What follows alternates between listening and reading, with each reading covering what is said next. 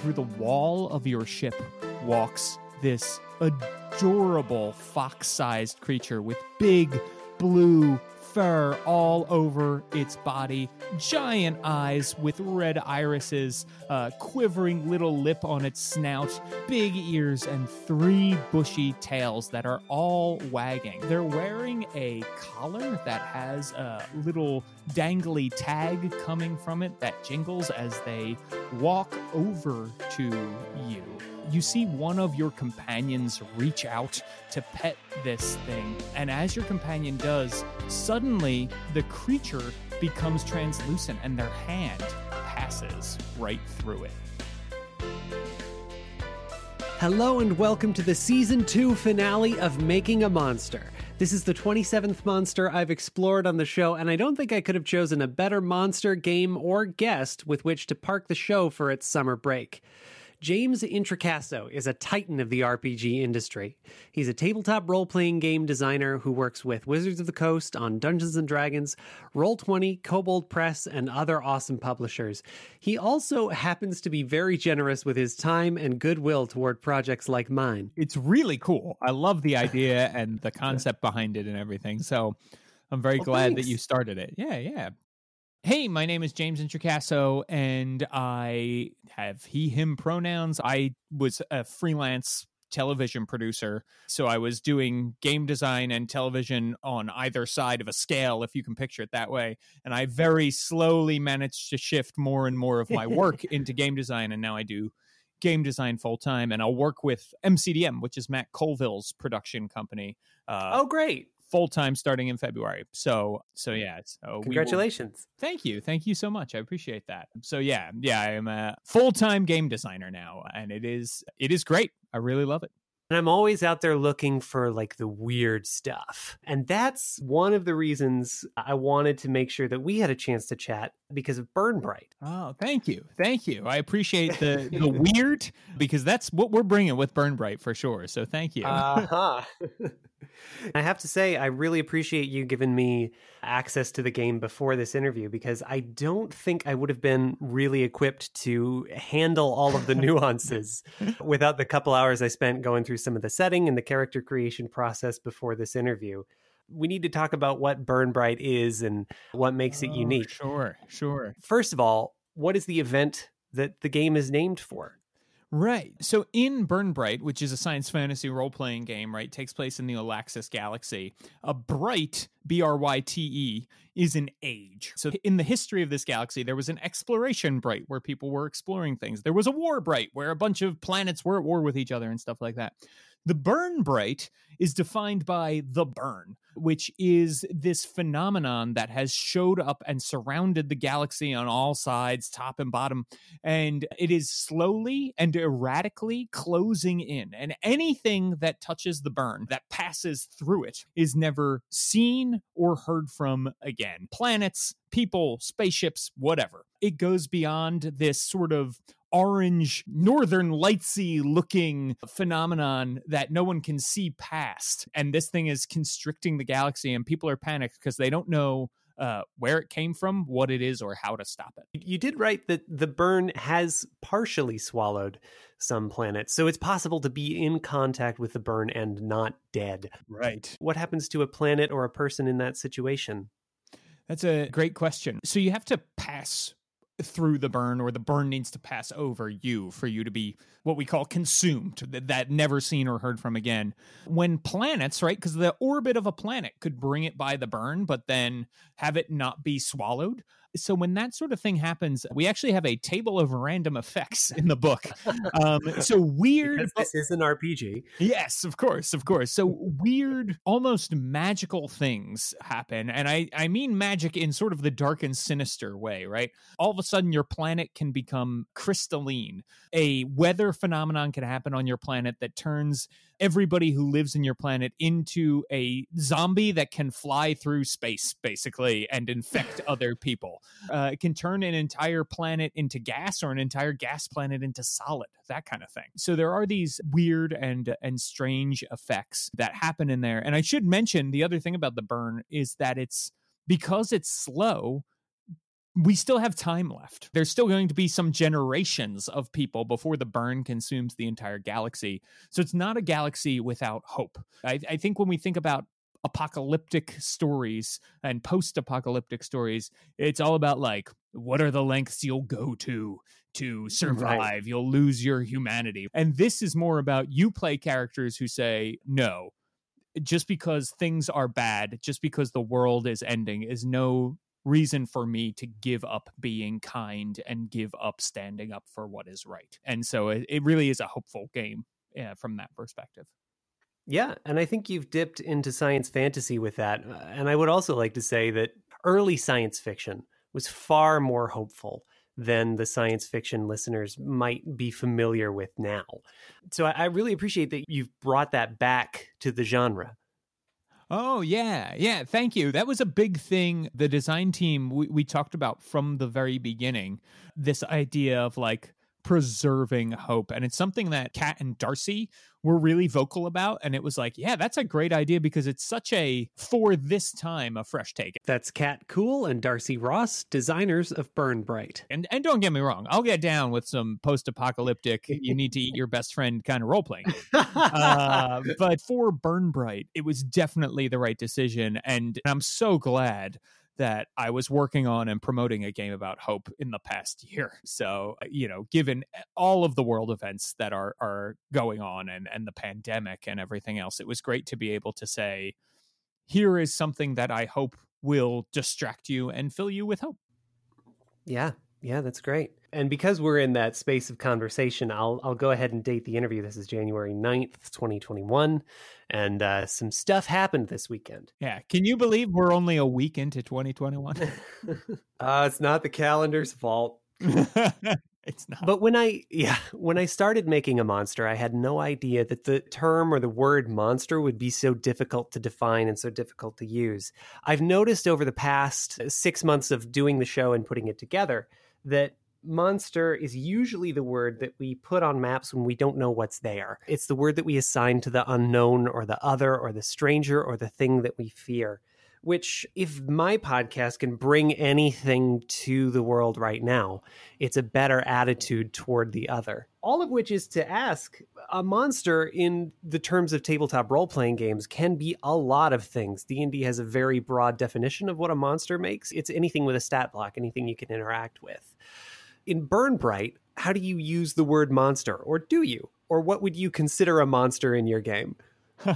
It's funny because we don't mechanically, I believe we never use the word monster. We call our bestiary the NPCs section because I'm kind of the opinion that like anything that isn't a player character that is alive and is not a plant or an amoeba or whatever, an animal, a creature is an NPC. And so we use creature a lot because I do think creature is more neutral and also evokes a science fantasy sort of Jim Henson-y type feel, right? And again, that was an intentional design team decision. That being said, I do think that monster can be fun. I grew up on Sesame Street, so the word monster to me can also mean Grover, who doesn't love a super Grover, right? That man's a hero. So I don't necessarily think that monster needs to be a bad term, but I understand it. It comes with a lot of baggage, I think, because typically monster means evil thing we need to kill or very othered thing that we need to kill. So yeah, we don't necessarily have monsters in that sense, but in the RPG sense, if you wanted to call the Burn Bright creatures monsters, I think that's okay too, because they can be lovable and cute and furry like Grover. That being said, is there anything I need to understand about Burn Bright before we can talk about the NPCs section? Yeah, so I think the first thing to understand about Burn Bright is by some definitions of the word monster, everything in Burn Bright is a monster. So there's no humans in it, right? You play in Burn Bright as a player at one of 8 species of what we as humans would consider aliens that have superpowers based on their anatomy and physiology. Those things are weird and wonderful. So everything from you can play a sapient mech suit to a swarm of telepathic bugs. You play the swarm that thinks with a hive mind and moves around and stuff. 2, and this is probably the most quote unquote monstrous of the species that we have, a giant slug that can enter and puppet corpses called the Zavoy. And those are the player characters that we're talking about. So if you can't tell by now, this game is buck wild. Thank you. Yeah. And people have a lot of fun usually going into this. And the reason we didn't have any humans is because, one, it's mechanically, it's kind of hard to design if it's like a system for superpowered species, and superpower meaning powered compared to humans. Well, then you probably don't want humans in there. But yeah, 2, there's a bit of Ben 10 in the DNA here. Yeah, that's very true. Thank you. I never really thought about that, but I'm going to use that from now on. Right. But then the other thing is, it's very easy in games where there are humans, and not all games that have humans do this, but it's very easy for species, ancestries, whatever you want to call it, become very monolithic when you have humans, because humans are the adaptable ones who have a range of different personalities and interests and are quick learners, right? And when you remove humans, everything has the possibility of being human. Then everything has humanity, everything has that diversity among its different people within the species. And so that is why we chose that decision. It was like, yeah, we can create this lore and talk about like, this is what their home world and home culture is like. But by the way, part of character creation is you build your own culture, and people have been traveling all over the galaxy for hundreds of years. You might come from like essentially a place that's like New York City and be in this very diverse place full of all different kinds of culture and your own that you are part of that isn't part of your home world culture, right? And so we wanted to have that feel to it. So that's kind of like one good thing to understand about all of the different species in Burn Bright. And then that there are a lot of wild other what we would call sapient species, right? Humanoid-esque kind of people that you cannot play at the current time. There are also then other sort of constructs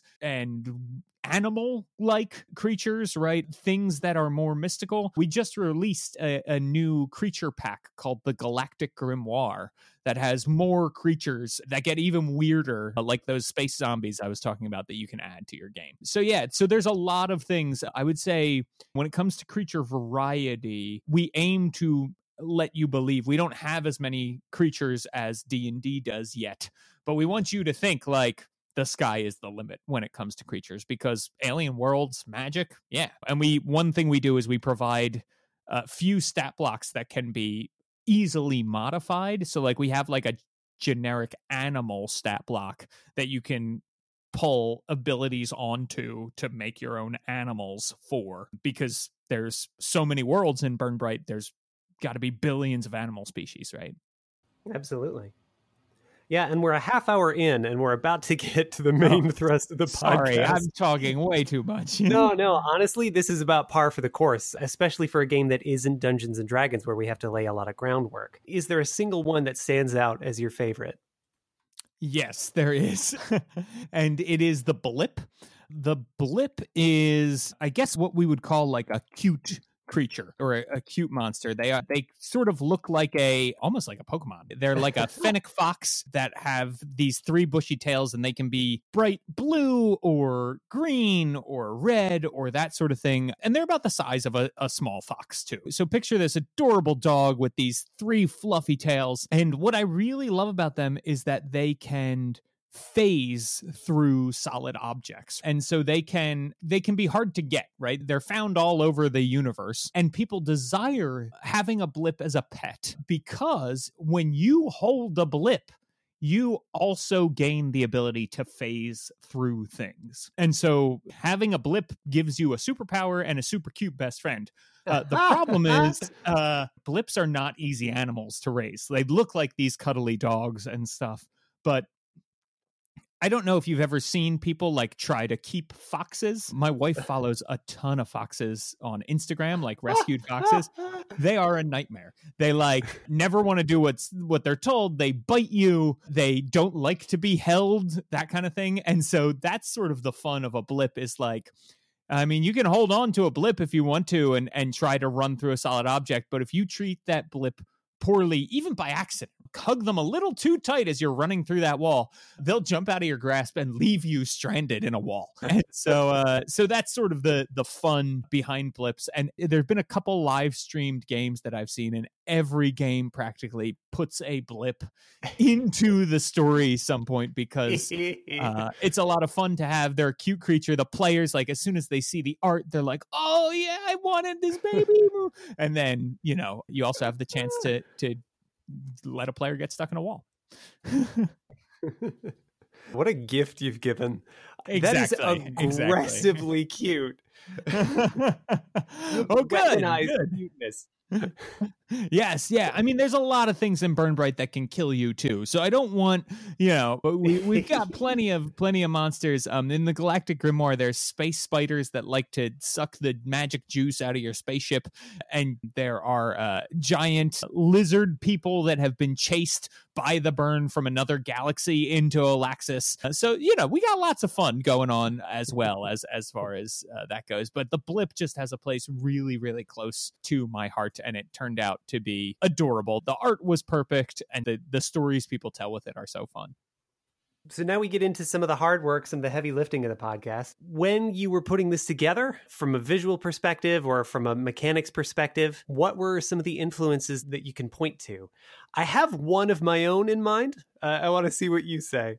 Gotcha. Yeah. So for me, I think a big thing that influenced me, that I really like creatures that can phase through walls. I think they make very interesting encounters. So from a mechanics perspective, things like the D&D Wraith and Spectre and other incorporeal creatures was really cool. And I wanted a way to give that to characters, but it also felt like a power that was too powerful to have all the time. And so it was like, well, maybe an item. Well, an item like they can just use all the time, then that's kind of like. And so this is where this came up with. Obviously, like Kitty Pryde from the X-Men is a big influence as far as the power set goes. Then as far as the look goes, in Burn Bright, I was sort of, we don't have a lot of like conventionally cute creatures, or we didn't when we were making this. We did end up with a lot of conventionally cute creatures, but we didn't when we were making this, the blip. And so I was like, well, what is sort of cute? And so the look is a little,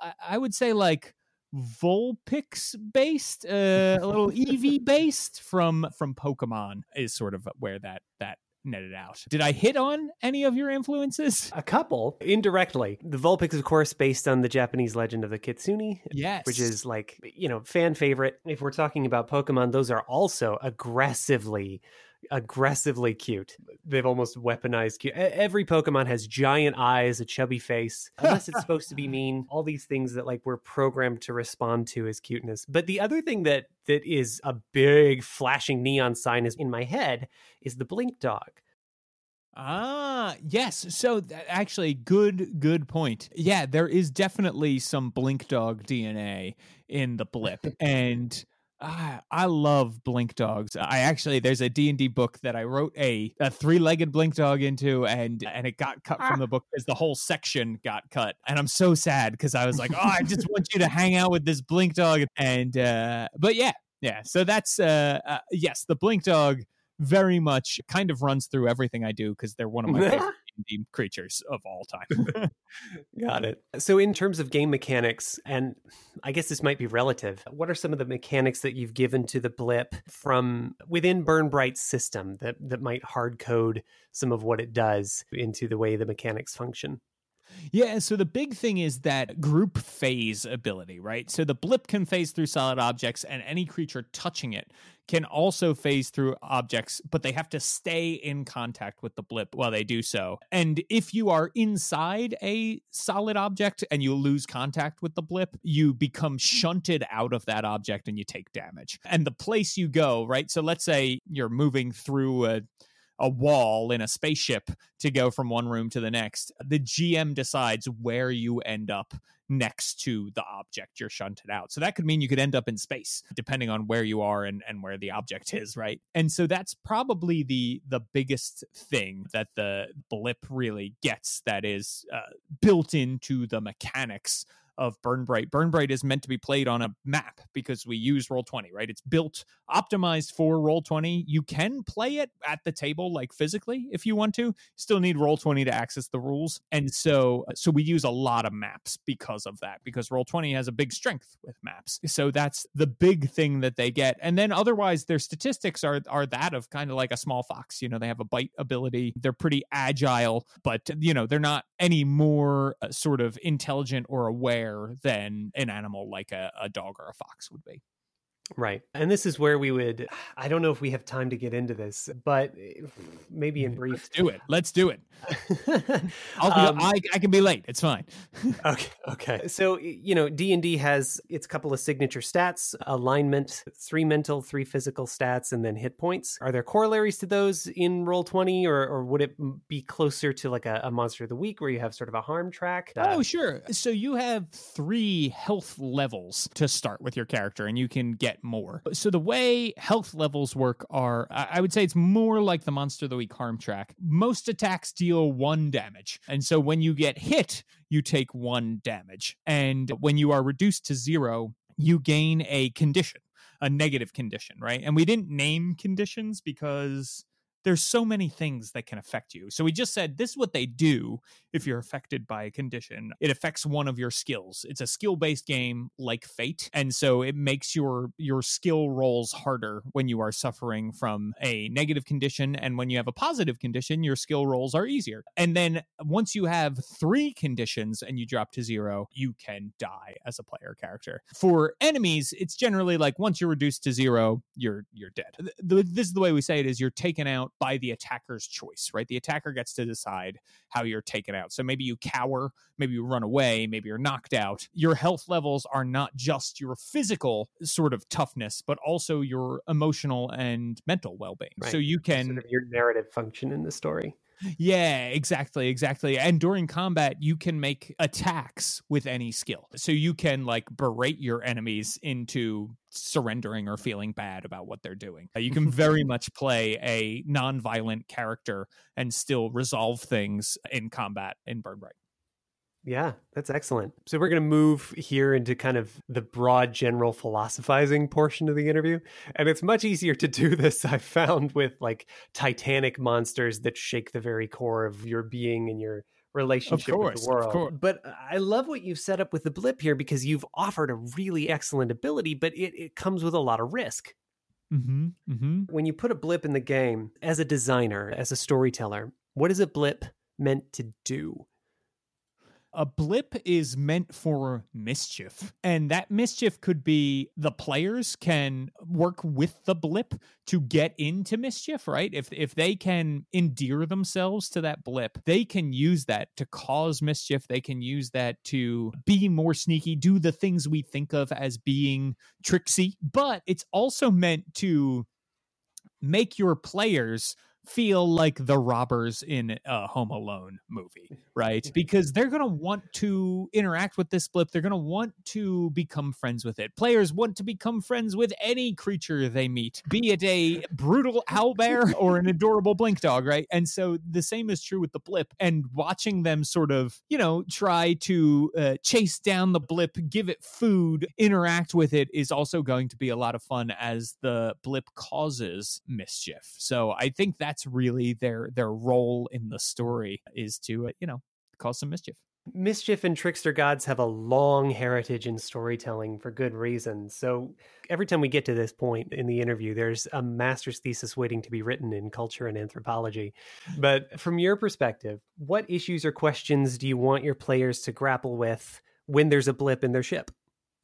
Yeah, so I think the thing about the blip is it's a monster, quote unquote, that because it causes a lot of mischief is going to cause some hopefully fun moments, but maybe some frustrating moments for your players, and certainly frustrating for their characters, right? And I think the questions that you can grapple with would be, one, like, what do we do with this thing, right? Like, it's adorable, and therefore we don't want to go to our normal time to murder sort of thing, right? Which is a good thing. It's good for players to grapple with that question. But then the other thing is, when the blip is part of the team, I think one of the questions that they have to grapple with is like, when is it ethically okay to move through walls and break privacy, right? Walls exist for reasons. Walls exist for our comfort, for our safety, for our privacy. And so when is it right?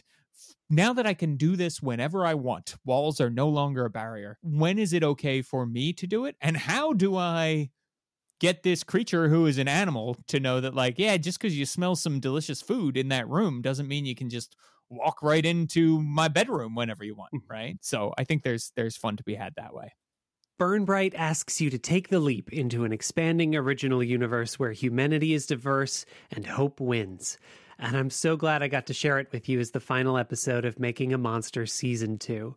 Burn Bright is genuinely worth your time. Here's how to find out more about it. There's a lot of wonderful and weird creatures in Burn Bright. The blip is the very tip of the iceberg. And like I said, if killer monsters are more your thing, we've got a lot of them too. So, that's been really, really fun making these giant Nishants, which are like space slug dragons that used to control the galaxy and stuff like that. So there's a lot of really, really cool stuff in Burn Bright that people should check out. People can go to burnbright.com. Bright is spelled Bryte. And they can learn more there. And that's probably the best place to find it out, get links to the game and that sort of thing. There's already also several starter adventures. So if you want a lower cost to entry, check out Trapped at the Edge on the Roll20 Marketplace. Comes with pre-gens, everything you need to play like a 2 to 3 hour game of Burn Bright that will teach you the system is in there as well. So that's a good place to check out. And if you like D&D monsters, check out My Dad's Monster Manual. It's a monster book that I wrote with my dad. That's on the DM's Guild. So I took all of the art in the monster manual and I showed it to my dad and I said to him, what do you think this creature does? What do you think? Where do you think it came from? What do you think its name is? And a bunch of other follow-up questions based on those. And then I took that and I rewrote the lore and stat block for about 80 monsters in the monster manual based on his responses. And it's really great. It seems like it would be a walking dad joke, but they are play-tested creatures that you can use at your table and have a lot of fun with. Thanks for listening to Making a Monster for the past 30 episodes. It's been an incredible pleasure walking through the kaleidoscopic meaning of monsters in games with you. I'm taking a summer break, a planned one this time, to work on Season 3. So if you want to know more about when that season is going to launch and who's going to be involved, you can join the Making a Monster email list at scintilla.studio/monster. When you do, you'll get a free preview of 3 monsters from My Dad's Monster Manual. I picked the 3 most reminiscent of monsters from this show, the Morona, the Robley, and the Ello, and James pulled them out into a PDF copy that you can access by trusting me with your email address. I send out far fewer emails than I should, so I promise I won't waste your time, and you will get access to guest incentives from the show, including monster stat blocks, discount codes on adventures and supplements, even short stories and artwork from past guests.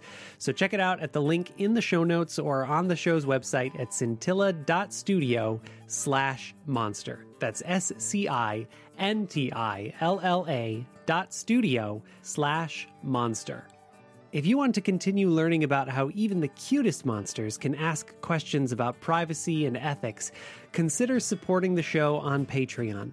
When you do, you'll get access to even more content from the show, like a bonus bit I just released from this episode on whether Burn Bright has a hidden callback to the Eberron campaign setting. You'll also get music I recorded for the show, new bonus bits throughout the summer, and as always, there's stickers! Last episode, I had to go big. If supporting the show monetarily isn't an option for you, please share it with the people who play games with you. With 30 episodes in the books, there's a monster for everyone, and your recommendation lets people know they can trust me with their time and attention. And it's a real gift to me and the creators I feature. Thank you again for listening to Making a Monster. I will look forward to seeing you in Season 3.